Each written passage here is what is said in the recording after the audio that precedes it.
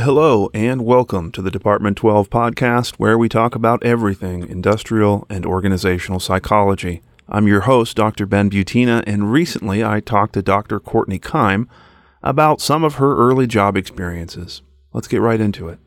My very first job after undergrad was working in a residential treatment facility. I had been, since I was 16 years old, working in the restaurant business while I was going to school, all through high school and full time when I was in college. I was a little tired of working in the restaurant business and wanted to get into a job with my psychology degree. The job that seemed to be the best fit for me at the time was working with young boys who had been experiencing trauma, had been separated from their families. I had a connection with an alum who graduated from my program that was going to interview me for this job. So it was pretty much a shoe-in, high turnover industry. They really needed people there. They were really suffering on the employment front. I just had to show up and do a good job in the interview. In that job interview, I was so keen on showing that I had my psychology knowledge and really being honest with the interviewer. And so when the interviewer began asking me what I now recognize as integrity test questions, there was a question that was, suppose that you are working with your colleagues and you see that there's a safe that has been open and there's money that's inside of the safe, which of course in a residential treatment facility, this would not even be the case. But the interviewer asked me, what would you do? Would you steal the money? And this is a very softball question. It's obvious what you're supposed to say. And instead of saying, of course, I wouldn't take the money, I would turn in my coworkers. I would let the supervisor know they were stealing. I started to think back to all of my social psychology classes and all of the things that I had learned about what guides behavior as a human being. And so what I said was, well, I might have to really think about that. I could see myself being put in a situation where perhaps if I really needed the money and everyone else around me was taking it, I could see the look on this person's face as I was going through my answers, explaining the rationale of why I would steal the money from the safe. The interviewer couldn't believe what I was saying. Like his jaw just hit the floor. This was exactly the opposite of what you might expect someone to actually say in an integrity test interview. I was really trying to be honest about what potentially could happen in that situation. I didn't want to lie and say, I'm such a great person and I would never steal. And he was absolutely shocked by my answer. So that should be the end of Courtney's story, right? I mean, no one's going to hire you after you admit you might steal from the company, right? The good news, I guess, perhaps maybe not so good news in the long run, but the good news was that they were so short-staffed and they needed people so badly that he actually hired me anyway, despite my very poor performance in this job interview. It's really difficult work. I have the advantage of hindsight, and having 20 years passed since then, plus now also being a parent, I understand that essentially what the job was, which was doing all of the things that a parent would do with a child throughout the day, those things are just difficult to do. And if you do them with children who've experienced significant trauma and have had terrible things that have happened to them throughout their life, and they haven't had support and they haven't had stable adults, of course, those children don't know how to act. They don't know how to control those emotions. And so a typical day was showing up at 3 p.m. when they would get off from school, and you would do all the things that a parent would do. You would fix them snacks in the kitchen. You would help them with their homework. You would entertain them until it was dinner time. You would give them dinner and then put them to bed. Unfortunately, the children would engage in all kinds of behavior because they couldn't handle all of the emotional trauma that they had dealt with. They might try to bite you. They might try to hit you. They might spit at you. They might fight with each other. They may try to run away. There are all of these behaviors that you have to try to mitigate, that you have to try to deal with the crisis. You have to learn how to put those children in holds in case they're trying to harm themselves or others. And at the time, I didn't realize what all that meant. If you've ever read Harry Potter, you'll remember that when Harry was a young boy, his magical powers would just sort of happen, but he didn't know how to make sense of them or to control them or use them for good. This next part gets a little bit like that. I was really a little IO psychologist all along, because I realized when I got this job and I was supposed to go through a 2-week training process to prepare me for this really difficult work, this organization was so short-staffed that the 2-week training program got cut to 1 week because they needed people there. They didn't need people at the training facility. They needed people out of the classroom and actually on the campus. I remember being in that training session saying, no, wait. No, this training needs to happen for 2 weeks. I'm not prepared. I'm not ready. I need more. That was just not an option. So I recognized that there was a problem with the training program. I realized that there was a problem potentially with the hiring, with the questions in the interview process. So I was really taking apart all of the steps that got me through the orientation and onboarding of this organization. There were some really difficult days working there. I can vividly remember I worked one shift during the week, and then I worked from 7 a.m. until midnight on Saturdays and Sundays.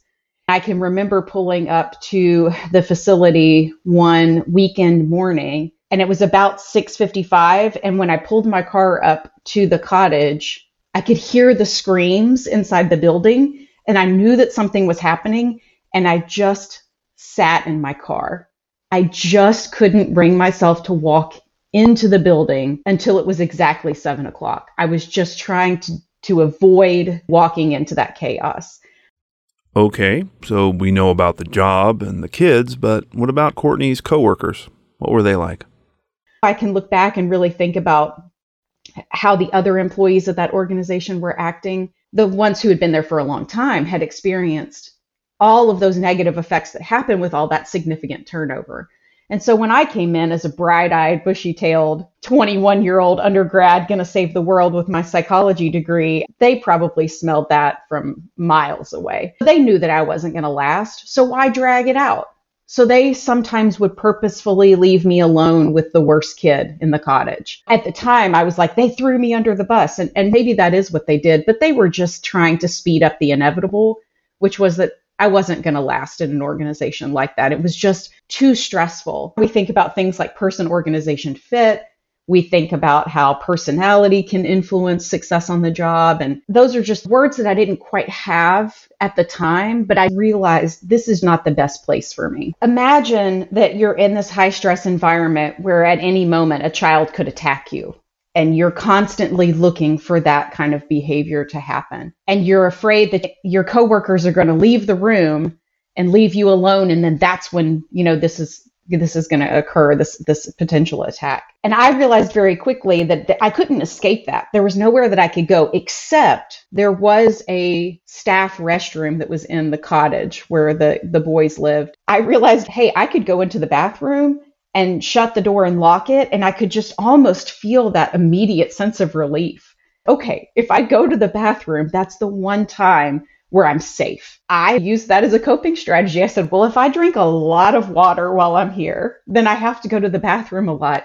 That can actually be the time when I can experience some release. I think we as human beings, we're so adaptive. We learn how to deal with those stressful events, and maybe not always in the best way. In the 6 weeks I worked there, I'd lost a bunch of weight that I really didn't need to lose. My whole system was being activated, and in that sympathetic nervous system way, I was just experiencing a lot of adrenaline and probably a lot of cortisol. That moment of being in the bathroom was like the one time where that parasympathetic nervous system could take over and I could get some release. The gentleman who interviewed me was the supervisor for the cottage that I worked in, as luck may have it. And I was supposed to be what we called an overnight teacher counselor, which meant, because again, they were so short-staffed, they didn't have enough people to actually work the third shift, which is the overnight shift. So I was supposed to stay the night one day a week, and I never could. I always got to the day when I was supposed to stay the night, and I would call that supervisor and say, I can't do this. I can't do this. I can't do this. I think it was pretty clear to him that by week 6 that it was just not going to work. And I said, I can't come here anymore. By this point, you know that Courtney's made the right decision here. We all know what her coworkers knew back then. This wasn't going to last. And no matter how much time she spent locked in that bathroom, she couldn't cope. But when there's kids involved, walking away isn't so easy. Looking back, I'm kind of surprised that I lasted the 6 weeks that I lasted. I really, really didn't want to quit on those kids. I still love children. I love kids. And I thought that because I love psychology and I loved kids, that being a child psychologist was the best fit for me. It was really hard to leave those boys because so many people had turned their backs on them. But I just had to realize at the end of 6 weeks that this is just not the right fit for me. Years go by, I end up in the IO program at the University of Memphis. And in one of my IO classes, we actually did a semester-long consulting project. So I walk into the classroom and the professor says, we're going to work with a local nonprofit that's experiencing significant turnover, and we're going to help them with their turnover. You've already figured out where this is going, right? And when the professor said the name of the organization, which is the same place that I worked when, in this cottage with these young boys, I could not believe it. I could immediately feel all of the stressful response that was coming back. I could not believe that I had to go back to this place. We went out to the organization so we could do focus groups and talk to employees and tour the grounds. And we walk into the main building. And since it's been some years now, of course, my supervisor at the cottage has progressed in his career. And I kid you not, we go to meet with the person who's in charge, our liaison for this project, and it's that same guy. And I had to sit across this big conference table from him. And I just kept wondering to myself, does he recognize me? Does he remember me as the girl who would steal from the safe? I can't believe that I'm here. And I made it through that stressful experience of being in that conference room. I did tell the folks who I went with, I said, I'm driving my own car. And if anything goes bad, I'm out of there. But it ended up being a great experience. And for me to kind of full circle, be able to give back in a way to that organization that I had left behind was actually a nice way to close up that story. I feel like that we were able to give them some good tools and tips on how they might be able to reduce turnover. For many of us, we started thinking a little like IO psychologists even before we knew what IO psychology was. We'd have these glimmers. We'd find ourselves asking questions that other people weren't asking. We saw the world of work a little differently than everyone else seemed to see it. But Courtney didn't just walk out of that residential treatment facility and straight into grad school for IO. There were a few more jobs along the way. In our next episode, the girl who would steal from the safe goes back to her roots and tends bar. Stay tuned.